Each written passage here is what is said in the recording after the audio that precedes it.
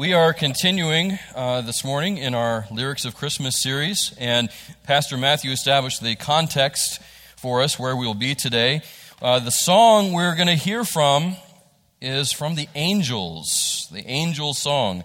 Two very unlikely people as far as what the culture would have expected. Shepherds.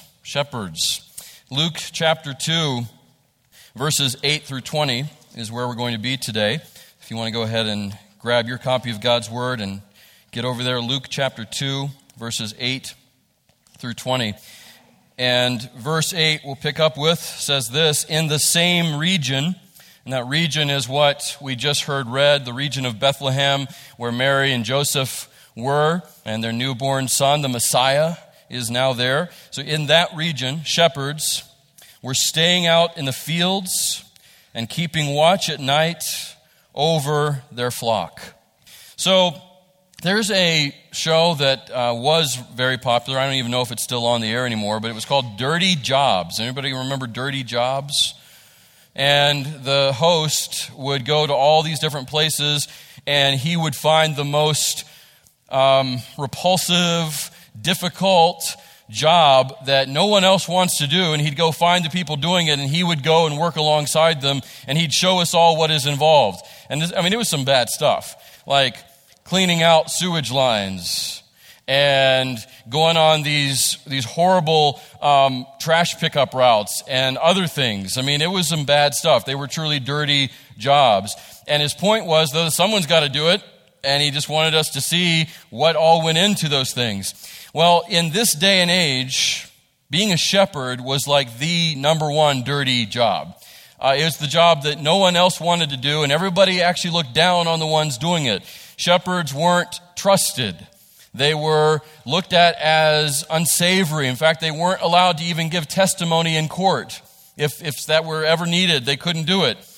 They were kept at arm's length. They were the subject of jokes. They were the outcast of society. That's what the shepherds were. And to me, one of the best things about this passage, one of the things I love the most, is the fact that it's ordinary shepherds, like the song that we sang today and we know so well, the first Noel, it was to certain poor shepherds the angels did sing. Certain poor shepherds, that's who we're talking about here. Ordinary, common shepherds that were the first ones out of anyone else that were told about Messiah. They were the first ones that were able to see Jesus, the chief shepherd. So you had ordinary shepherds told about the chief shepherd, Jesus. It's incredible to me. They went from watching lambs, which were most likely sacrificial lambs, specifically for the Passover. In Bethlehem, in the fields there, the temple kept their sacrificial lambs in those fields. And they were the lambs that were used in the great Passover sacrifice. So very, very likely, these shepherds were watching the lambs that were going to be used in the great Passover feast. So ordinary shepherds were told about the chief shepherd, and they went from watching their lambs to being told about and being able to see the Lamb of God, which takes away all the sin of the world. That's just really amazing to me that God would do that he defied convention. And the fact that it was the shepherds that this happened to, this great announcement, it reinforces a common theme all throughout the Bible. We see it over and over and over. And that's that God does not subscribe to society's status quo. God doesn't subscribe to society's status quo. We see that all through the pages of Scripture. And he has use for those that the world considers useless. He has use for those that the world considers useless. And he, God, empowers the powerless. Isn't that good news? It's very good news to me. And we see that echoed by Paul, that concept. We see that echoed in 1 Corinthians chapter 1, verses 26 and 27, where he says this: "Consider your calling, brothers. Not many of you were wise according to worldly standards. Not many were powerful. Not many were of noble birth. But God chose what is foolish in the world to shame the wise. God chose what is weak in the world to shame the strong. Church, that's a big part of what makes the good news such good news. That God often, not always, but often, He uses little things to do big things with. In other words, He does big things through little people. You know, we all know what it's like to be considered little people, to be considered insignificant. The world has its description of what matters and its characterization of what is important and the ones that are important. And if you don't meet a certain criteria, then you're going to be looked over in society. But God uses the little people to do big things with. God is a God that does extraordinary things with and through the ordinary. And I'm very thankful for that because I'm ordinary, you know? I mean, I don't have a lot to bring to the table as far as what culture would say or what society would see as something valuable. I don't have a lot of that to bring. But by me being willing for God to use, that's what He's looking for and that's what He's asking for, is for me to be willing for Him to use. And that's what He's looking for with you today. He's not looking for the big and the important. He's not looking for the famous and the flashy. Doesn't mean He can't use that. And He does sometimes. It's not that He always uses the little people. It's just that He often does. God is looking for the willing spirit and the willing heart. The humble mind. The humble mind. And that's what we see with the shepherds. And when He uses people like the shepherds or others all throughout Scripture that other people look past and go beyond and write off, as He uses those people, as He uses me, as He uses you, it's all for His glory. And when He uses the little, the insignificant, and He uses those that have weakness, when He uses the frail and the forgettable, what happens is His glory gets put on display even more. His glory is highlighted that much more dramatically. It's what Paul said in 2 Corinthians 4:7. He said, we have this all-surpassing treasure in jars of clay, so that the excellency of God's glory may be proven to be from Him and not from or through us.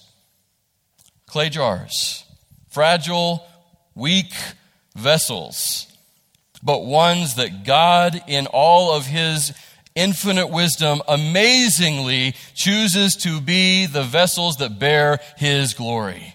That's you and me today, if you're in Christ. Hallelujah, right? That's our God. And that's what we see on display here with these certain poor, common, ordinary, looked down on shepherds.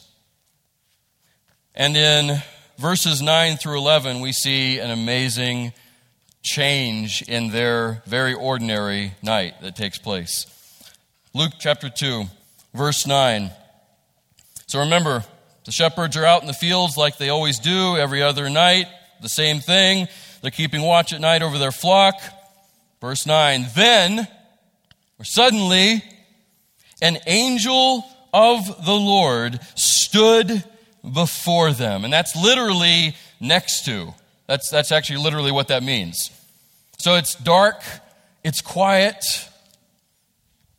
All they're hearing is meh, meh, and maybe from their fellow shepherds that are asleep, right?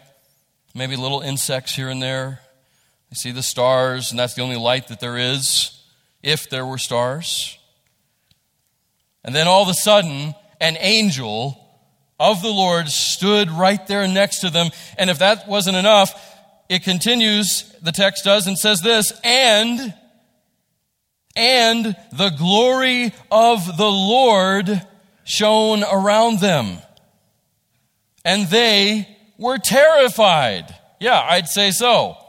I mean, to go from pitch black and the sound of sheep to all of a sudden the most glorious of the created beings standing right there next to you. And if that weren't enough, the Shekinah of God, the glory of God all around them, signifying his presence, that God is here. God is in this place. Yeah, terrified, that's a good word. I would be terrified too. I've often thought, what would this be like? What would this feel like? And the only thing I can come close to with my imagination, as limited as it is, you know how in every Star Wars movie, you know, it goes from the THX with the big letting you know how the speakers are, and then it just goes to a black screen, right? And it stays on there, and then there's little words. Long ago, in a galaxy far away, but there's no sound yet. And then all of a sudden, bum, right? And it's the title comes down. And that's how I kind of envision this. It's like darkness, silence, maybe a few sheep, and then all of a sudden, wham! There's this light of this incredible being, this angel, and he's standing right next to you, right there in your midst.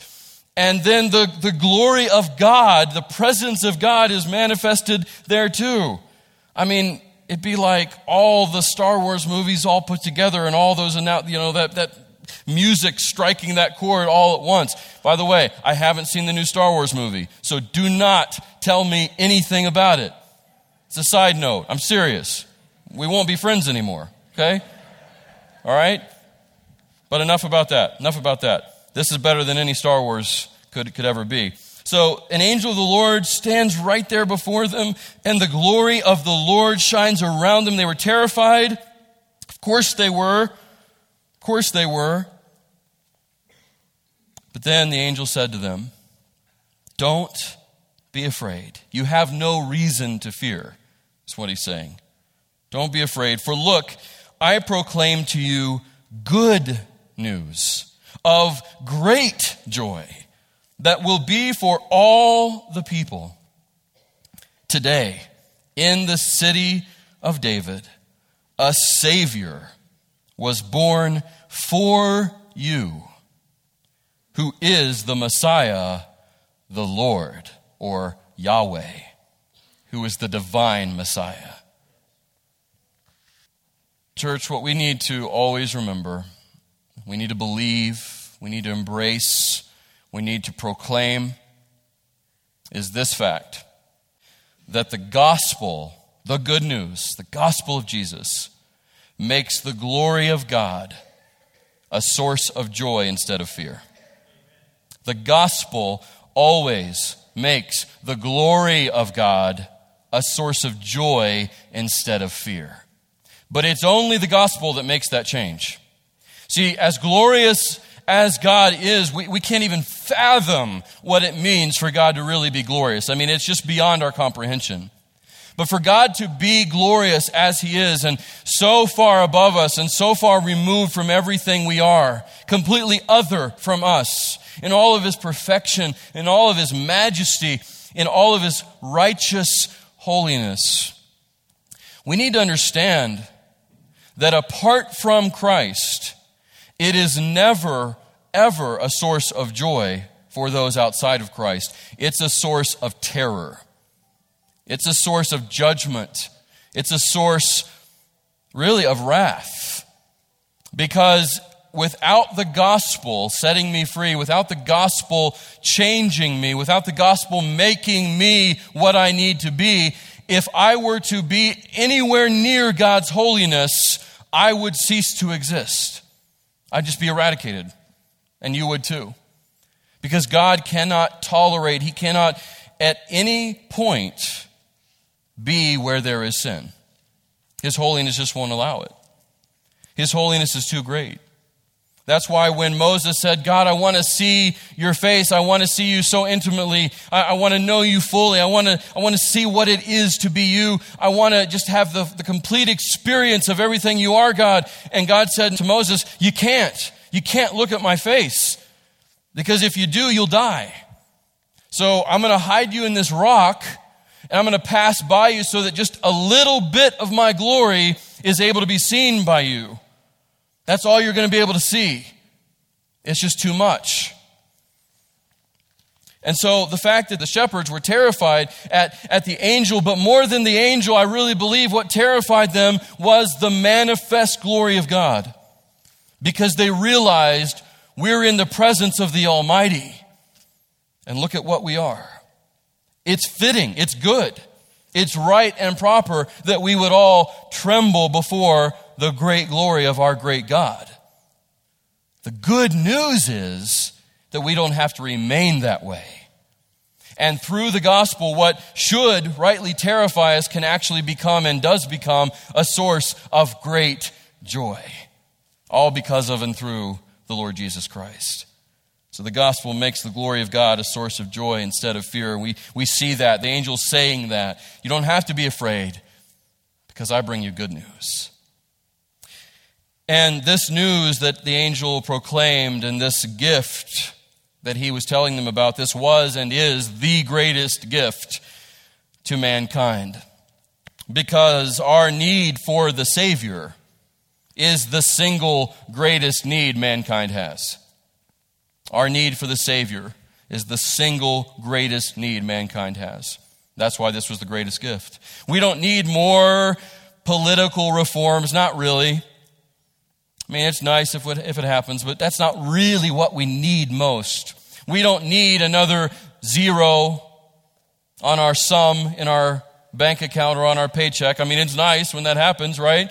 But that's not our real need. We don't need a bigger Christmas tree. We don't need more presents under it.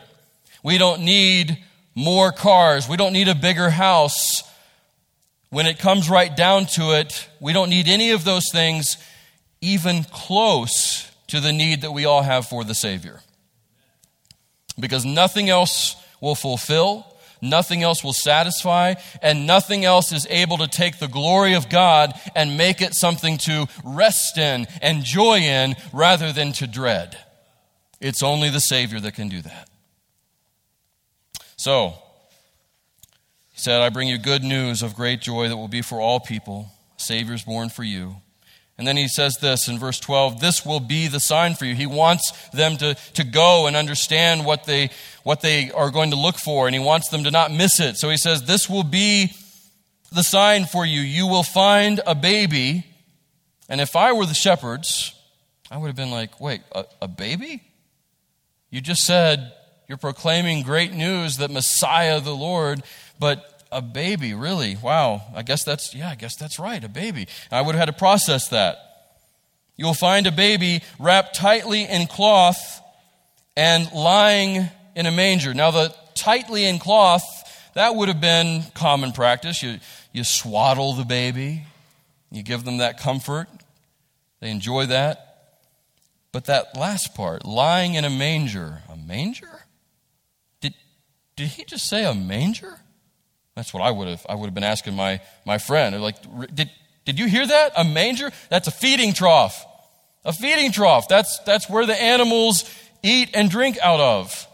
So this Messiah, this great divine Messiah, you're telling us that we're going to look for this little innocent baby. We can get there. We can wrap our minds around that. I mean, he's born, okay, so we get that. But you're telling me he's in a feeding trough. Really?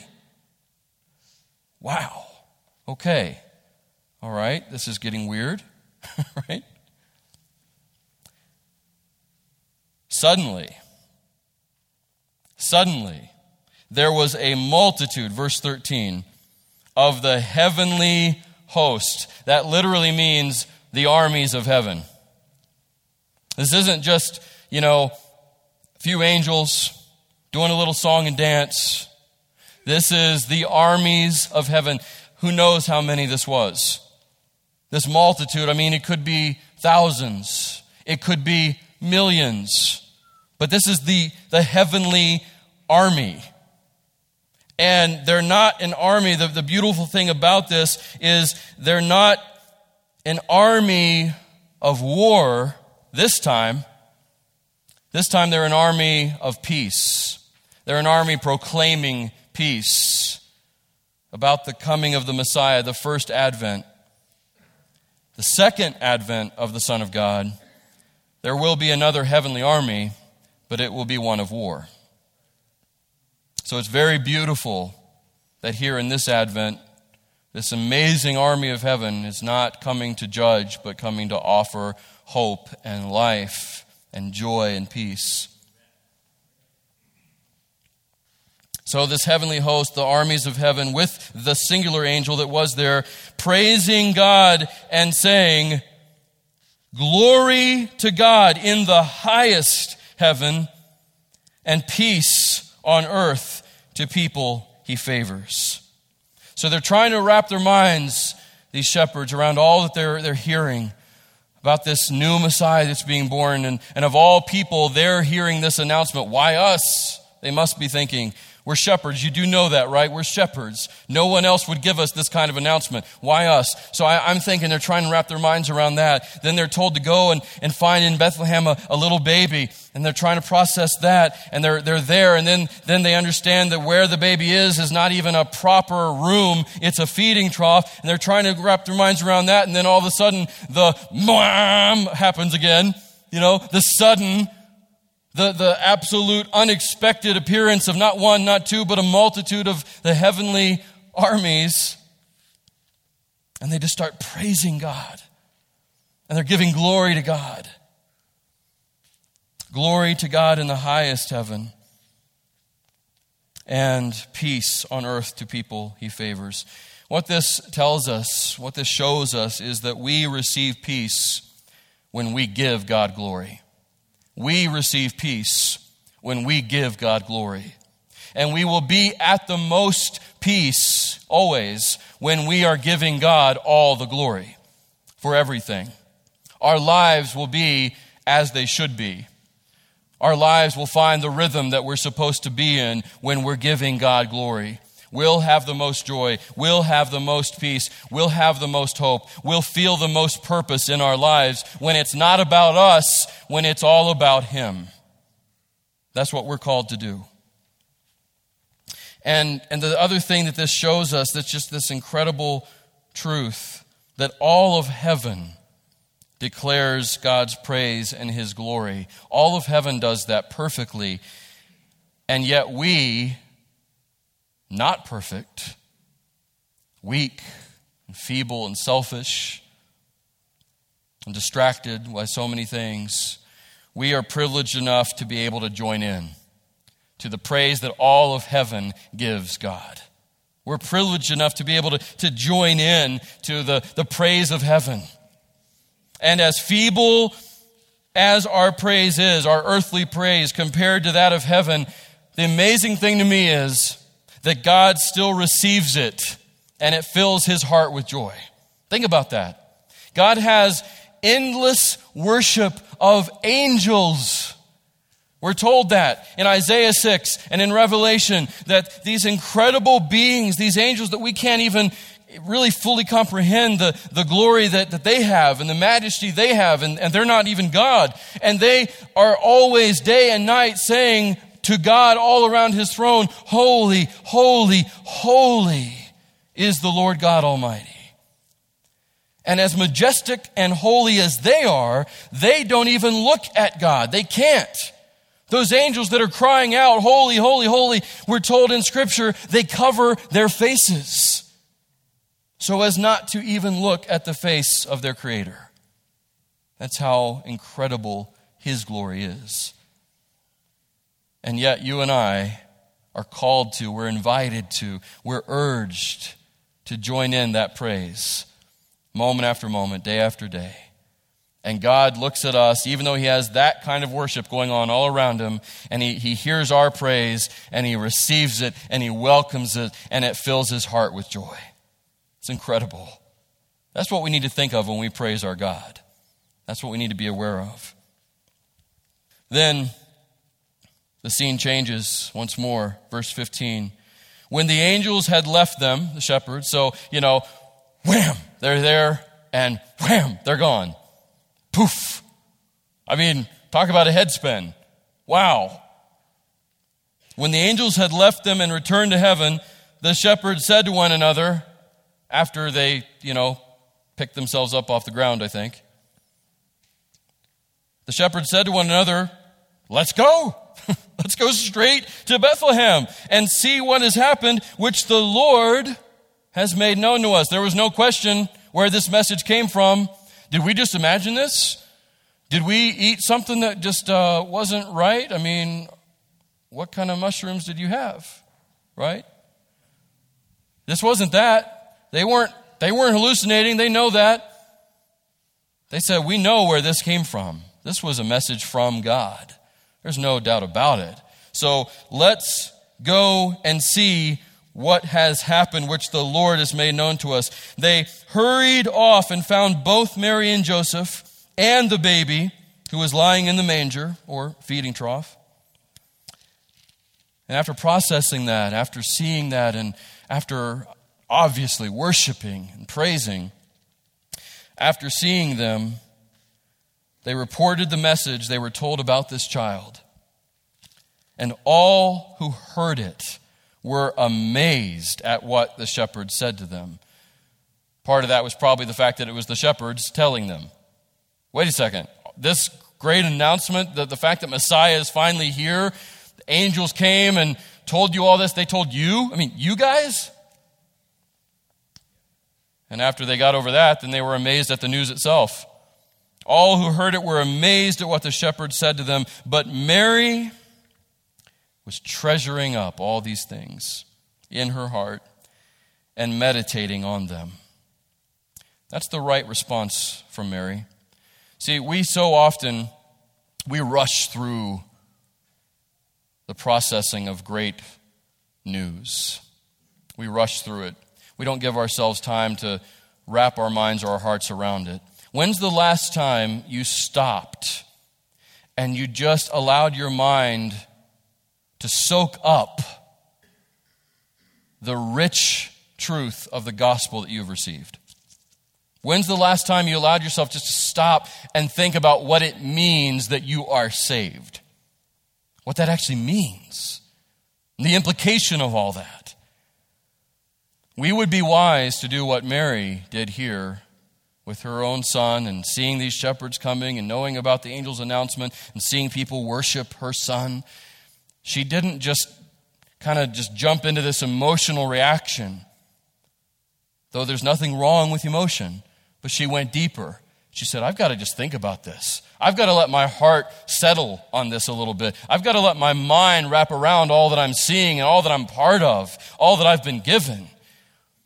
And when we do that, that will always result in greater praise. So it's important to do that. So she was meditating on all this, and the shepherds returned. They returned, glorifying and praising God for all the things they had seen and heard, which were just as they had been told.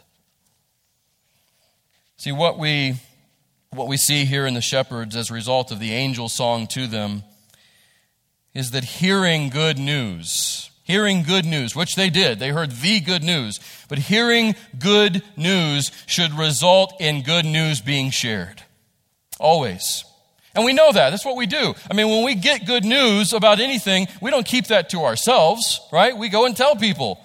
I mean, when we get that raise that we weren't expecting, we tell people about it. I got a raise. Money, money, money. Right? That's what we do. When we hear that our loved one is no longer battling with the illness that they've been battling with and struggling with, we tell everybody. You know? When our kid does something amazing that no one else will find amazing, by the way, but it's amazing to us, we tell everybody. You know? I mean, you fill in the blank. When you get good news, you don't just, oh, that's good. That's good news. No, you go, you tell someone. You're like, man, you're not going to believe what happened. Hey, let me tell you about this. I'm so excited. And you go and you tell whatever your good news is. Well, hearing good news should result in good news being shared, and especially that's true of the good news, the gospel. That is true of the gospel more than any other thing because it is the best news. It's the news of who Jesus is and what he has done for you and for me. If you've received the good news yourself, you can't keep that to yourself. You've got to go and share it and proclaim it and spread it. You've got to do what the shepherds did and just tell everyone that they could find. about what just happened, about what has changed now. What's changed in them personally? What's changed for everyone who will receive the same news that they have just heard? Good news should result in good news being shared, and that's how it should be with the gospel, the good news that we have. And often, don't miss this, often the context for doing that, for sharing that good news, often the context remains the same as it was before we heard the good news. We need to bloom for God where we're planted, is what I'm saying.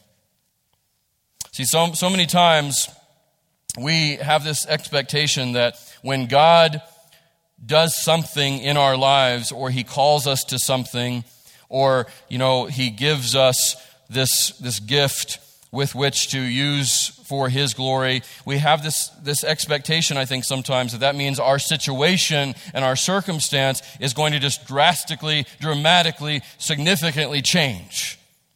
And it might. Sometimes it does. But often the case is that God calls you to serve Him and to minister for Him in exactly or in very similar ways as you already are. And sometimes we get caught up in wanting more or wanting new or wanting different, when God is actually saying, no, I just want you to serve me right where you're at. I want you to stay in the rhythms that you're already in. And I want you to bloom for me where you're planted. I have you here for a reason. When I was younger, I didn't get that. And I had this idea, and I would say this to our college students that are preparing for ministry even more than other people, okay? When I was just starting out in college, I had this vision of what God wanted me to do, and I had a sense of His calling on my life, and I knew He wanted me to serve Him vocationally in ministry. But I was just impatient.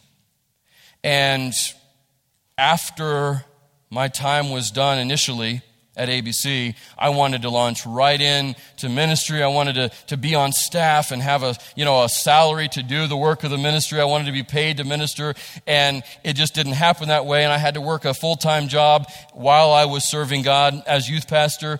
And I'm just going to be honest with you. My heart was wrong. I was bitter about that. I wasn't content. I looked at some of my friends who were full-time youth pastors, and I was envious of them. Envious of them ministering, right? It's sad. I was envying my fellow co-laborers, but I was, because I had this idea that God was going to take me out of the environment I was in that I didn't like, because I didn't like working retail, and I didn't like those extended holiday hours. And I wanted to be out of that just so I could serve God better, quote, quote. And what God had to do in my heart was say, no, you're missing the point. Where I have you is where I want you. This job is more than a job. This is more ministry I'm giving you to do. I want you to be my ambassador at your job along with the work you do at the church.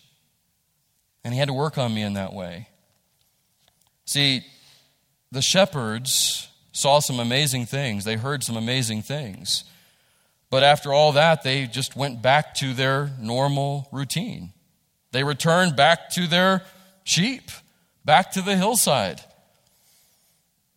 And after all they experienced, they just went back to life as normal. Life went on. The angels went back to heaven. They went back to sheep. But here's the beautiful thing. They went back to the same experience that they had, but the experience they had kept them from ever being the same again. They went back to the sheep, but they went back changed. Guarantee it. They were never the same.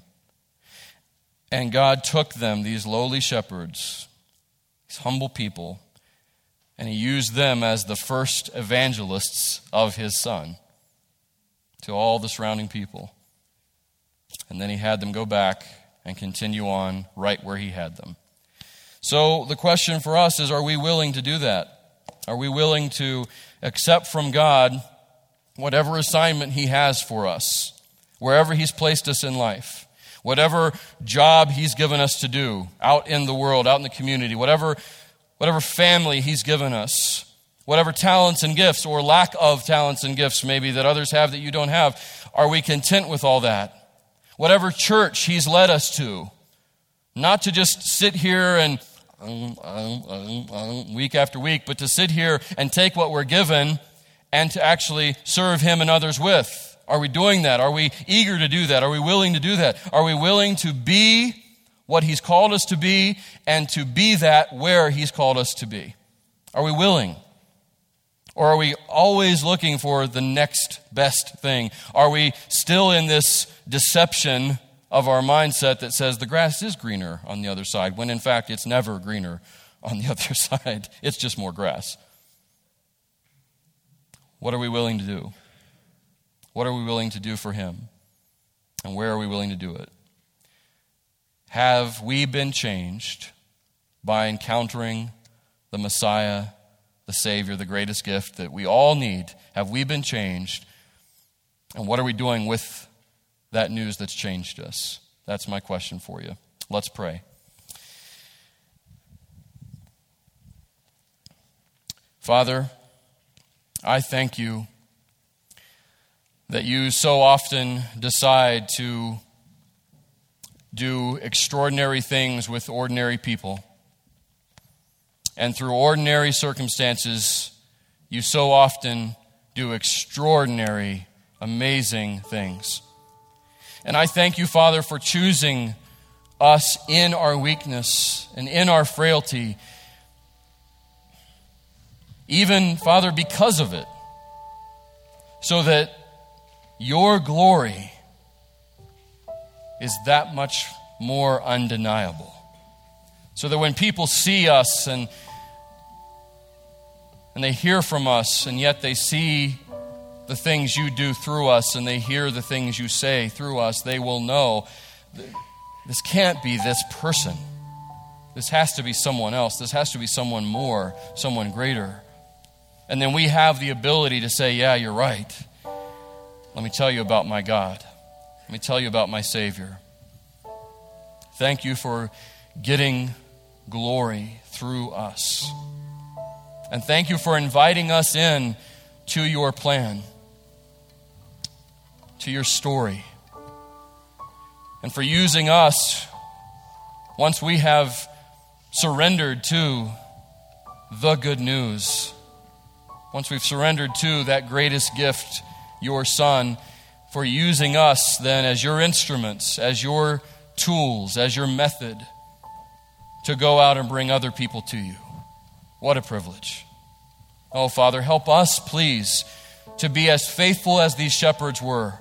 When they heard this amazing song that the angels proclaimed, this amazing announcement, they believed it, they embraced it, they internalized it, and then they went and did something about it. And thank you, Father, most of all, for them showing us that many times you call us to go right back to where we were, but to go back changed and to take what changed us out to other people as well. May we be faithful in those ways. Thank you for Christmas. Thank you for the announcement of your Son. And thank you for the gift of life in and through him. It's in his name we pray. Amen.